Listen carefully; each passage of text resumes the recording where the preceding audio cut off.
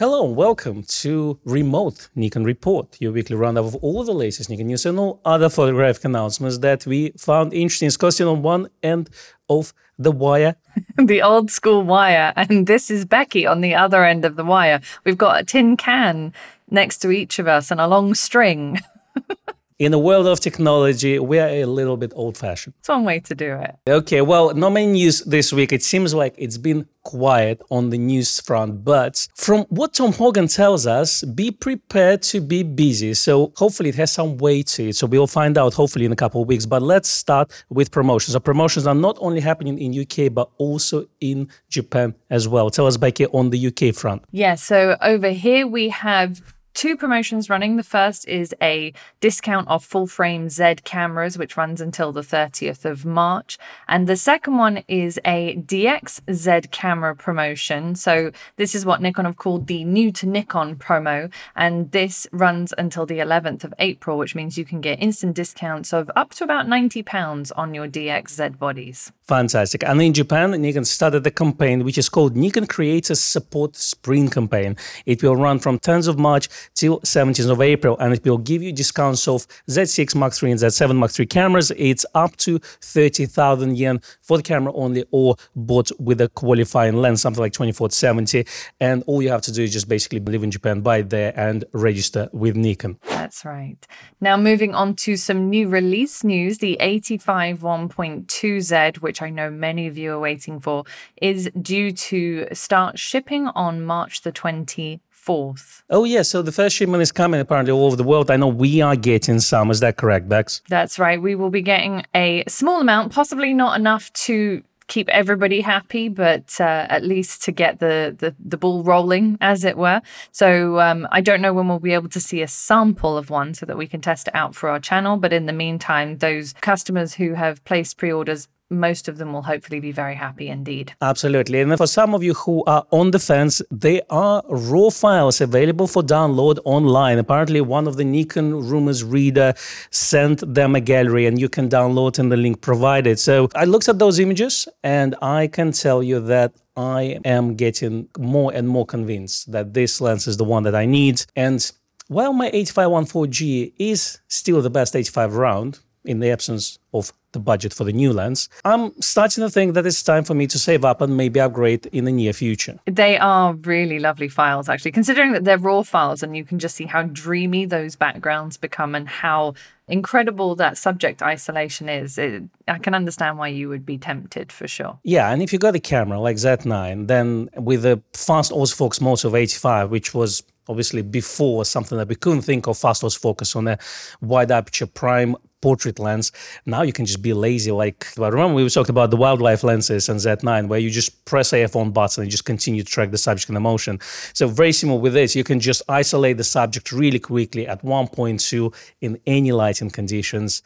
And that's something that, I don't know, if it takes away the skill from the photographer, but it definitely makes your life easier as a photographer. It does. Now, if anyone wants to see real world usage, then Matt Irwin has gotten his hands on a pre-production model of the 85 1.2. So he's done what he calls a shootout between the Z 85 1.2, all the 85 mils from the F mount to the F 1.8 Z mount, and he's also thrown in an 85 1.8 Viltrox into the mix. So if you'd like to see what those are like, how they compare, then definitely check out his video on his YouTube channel. Definitely. A couple of spoilers there. First of all, he says you get what you pay for. And in this case, you pay double for 85 1.2S over the G version.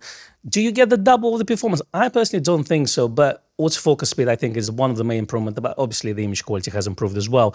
Now, what I also noticed that he had some issues with Viltrox 85 for video work. And that just puts us in the perspective of third-party lenses and a support from Nikon of those third-party lenses for Z mirrorless system. And while companies like Tamron and Sigma and Voigtlander are developing lenses under license with Nikon, Viltrox is reverse engineering, and the result of that could be those teething issues between different equipment and different versions of the software. Yes, exactly. Good. Next up, some Z8 rumors for you. So Nikon Rumors has been told that the Z8 is rumored to be approximately the same size as the D850, but just a little bit slimmer. I mean, honestly, we've been talking about this about a year ago, don't you think so? I think we have been saying that for a while, but now it's an official rumor, if there is such a thing as an official rumor. All right, the next rumor is going to come in next week in the absence of actually real news. Is going to be that Z8 will take an L15 battery as well, so, and all the YouTubers are going to come out with videos. And this is what puzzles me a little bit, because if we have a camera like Z7 and Z6, would it make sense to make Z8 the same size? And that was exactly the point that we talked about a year ago. Maybe it was 18 months ago. I don't remember now. But it's puzzling to me that now suddenly it became a real thing that, yes, Z8 is going to be bigger than the 7. It's going to be more or less a Z9 without the battery pack attached to it. So something that we speculated a while ago. I mean, if he's got any concrete evidence, like actually person who is developing and telling him, then I'm really happy that we are right in this case. But it's just so logical to me that it's just puzzling why this came out just now as a rumor article. Now, one of the questions that Nikon Rumors ask in that article is, why is Nikon Z8 so much bigger than Z6 and Z7? What kind of functionality and hardware will Z8 have that requires a size similar to the D850? Well, first of all, if the theory that Z8 is mini Z9, then yes, once you take the battery out, all that technology that in Z9 should sit somewhere. And obviously, maybe they increase the production and make things smaller, so there is a space for an L15 battery. But even with that basic approach, it makes sense for the camera to be bigger than Z7. Now, if we're thinking that Z8 is going to have a high resolution sensor, then still a lot of technology comes from Z9. So it does make sense for the camera to be bigger than that. Now, one thing I want to see, and that's something that we didn't see in the rumor pipeline, is the shutter. Is it a full electronic shutter and no mechanical shutter? Or are we going with a mechanical shutter with an electronic shutter built in? So that's what, for me, is very interesting, because the rumors were that the Z9 no shutter technology is very expensive to produce and will trickle down to the less expensive models. Well, okay. Now, a little bit more on not necessarily the Z8, but Tom Hogan actually wrote an article to say what's coming next. And he says that while Nikon Rumors keeps discussing what the Z8 might be, he doesn't believe that the Z8 is Nikon's next launch. That's an interesting twist, isn't it? It's a plot twist and a half, that. So he says the real background noise in Tokyo right now concerns 2 other imminent camera bodies, lenses, both announcements, and roadmap, software, and perhaps a new flash, but not the Z8. Of all these things, the only details I've learned seems to suggest that the Z6 III might be one of those 2 bodies, and that the SnapBridge Nikon image space type software might be getting some attention, which is interesting. And then he confused a lot of people, and a lot of people emailed him, so he had to actually update the article. And he said it could be 2 new cameras and a development announcement, but he thinks that's more likely a new camera and development announcement. And if it's a new camera and development announcement, that could be Z6 III and then development announcement for Z8. So the sequence of the releases, he sees something like this. He says, first of all, we will see development announcement, then we see product announcements, then we will see fiscal year financials, that will be in May. So the product announcement, development announcement happens in April or so. And then the product will be shipped in summer at some points, and then another development of the product announced sometime in summer. So I don't know, very interesting take. What do you think, Becky? Will we see Z6 Mark III before Z8, or do you think it's going to happen after? I wasn't expecting that as a plot twist, I have to say. The Z6 III I was suspecting would be sometime at the end of the year. But then this begs the question to me, if we're only going to see 2 cameras and one of them is going to be the Z6 III and the other one's going to be the Z8, then does that mean that the Z8 is therefore replacing the Z7 II/III? Because from what I'm getting from Tom's article is that he doesn't expect a Z7 III at least this year. And then at that point, is there any purpose behind bringing it out? It's a strange one. Maybe the Z8 is not the Z8. Maybe it's a Z7 III. Oh, so we're back to square one then, from what we started about a year ago. Full circle. It's definitely, I'd say, asked more questions than answered with his kind of feeling of what's happening or what's going to be happening. If we see a development announcement, then I assume that will be the Z8 development announcement, because they wouldn't do a development announcement for a Z7 Mark III. So that's kind of my feeling now, is that we may not have a Z7 Mark III. Oh, I see. So Becky is basically stirring the pot for everyone. So the comments will just enrage. I hope that everybody will be very nice, not enraged. On the internet, everyone is being nice. Oh, sorry. But basically, Becky cancelled Z7 Mark III. That's what we see. I mean, Tom Hogan's twist is going to go to the top 10 shocking anime twist of the year at least. So that's for sure. I don't know. I mean, from one point, I see that Z8 will be its own announcement. From another point, I see if we see Z6 III, then we probably will see Z7 III at the same time. Because those cameras came out around the same time. So, all within, let's say, a few months from each other. So point is, let's say, if Z8 is a high-resolution camera with a, let's say, high speed of Z9, maybe not the same speed, but, whatever resolution and the processor allows for. But I personally see, let's say, if you take a Z7 as a high-resolution kind of semi-pro camera, then Z8 is going to be high-resolution camera on steroids, if you see what I mean. Yeah. I don't know. What do you think about this take? Is it acceptable to people, or people will say, well, just buy Z7. Why do I need the faster cameras than that? Yeah, that kind of then raises the question of, if they were going to do a Z7 III, why would the Z8 only have 45 megapixels? So then we're asking the same questions that we asked ourselves back when we started talking about the Z8, which was, what is going to be the sensor? If we're now concluding that the sensor is going to be the same as the Z9, I don't see a space in which the Z7 III makes sense. However, I would love to hear what our viewers think and our listeners think. Do you think that a Z7 III would be necessary if the Z8 comes out? Is it the price that makes a difference for you? Or is there some other feature that we're perhaps not thinking about? Let us know what you think. Well, absolutely. And from another point of view, Tom Hogan actually supports our logic and thinks that Nikon will not have the brother and sister cameras like D1H, D1X, or D2H, D2X, or D3, D700. He thinks that it's going to be more like D4, D800 series cameras. So because otherwise they'll just cancel each other in terms of sales. And in terms of this, yeah, we will see a higher resolution Z8 body. So it's not going to directly compete with Z9, because from that point of view, as we discussed before, I just don't see the point of having two cameras with different price points that basically do the same thing. I just rather buy a cheaper camera and then add a battery pack at a later stage instead of buying a Z9. Now, from another point of view, if we start to look at the top of the range camera, which is Z9, which is 5,500, and we see Z8, which is high-res camera with a fast technology of Z9, that's 4.5. Then we see Z7 Mark III, which is high-resolution slow body, hopefully good, fast autofocus speed, but let's say lower frame rate.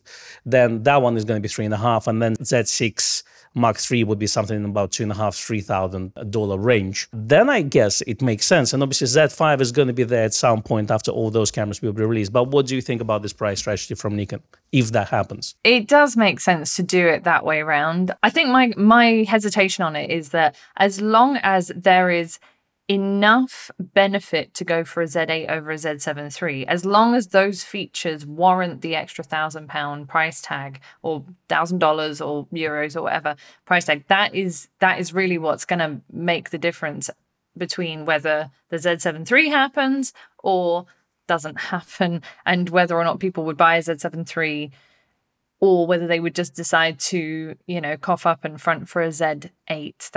That's really what it comes down to. And the Z8 would have to have more resolution to warrant that. But if the Z8 is then the mini Z9, and then the Z7 III has a higher resolution sensor, surely that would push the price up of that camera as well, because the sensor and that technology is the most expensive component. You raised an interesting question, and hear me out on this. So let's take Z7 III and Z8.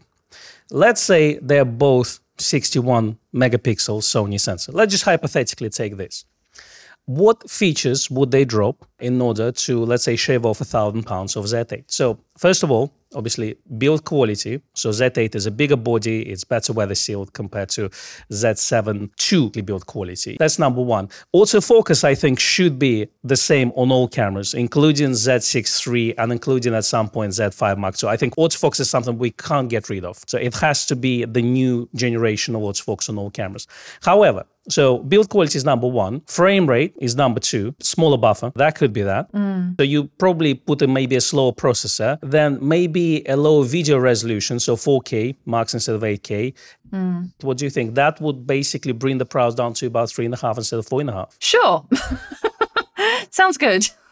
Well, as a portrait photographer, then you would buy a Z7 Mark III, let's say, if you don't need a slightly bigger body, you don't need a frame rate, you don't do video enough to justify having 8K for your video work, then it makes sense at 3.5, get a high resolution camera with a good sensor that will give you a good dynamic range. But then let's say Z8 is more of a hybrid camera for videographers and maybe for people who also want a high resolution as well as speed.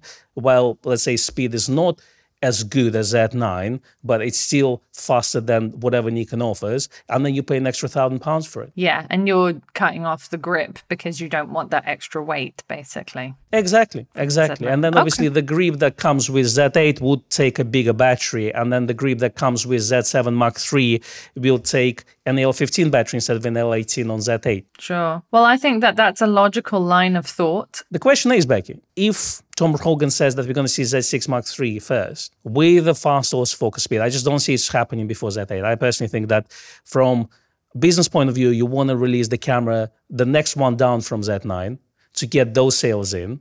And then you will release Z7 III and Z6 III within, let's say, either the same time within the couple of months from each other to get those markets covered. But you don't go for the cheaper camera and then release a high camera that has the same autofocus speed. It doesn't make sense to me personally. No, I'm with you on that. I think that the logic that the Z6 III would come first makes zero sense from Nikon's viewpoint, because they would want to put out the next most expensive camera, as you said. So I do think that whatever it is, it will be a Z8 in whatever form that takes. And then later on in the year, we might see the Z6 III. Again, once that technology starts to trickle down, starts to potentially become cheaper because they've now kind of grooved in the production lines, etc. So I think that that makes sense. Tell us what you think about our thoughts on the future Nikon lineup and the release schedules and the pricing structure of the Nikon Z cameras in the comments below. Excellent. All right, and that's been all Nikon news for this week. It's been a quiet week, so just a quick little third-party news,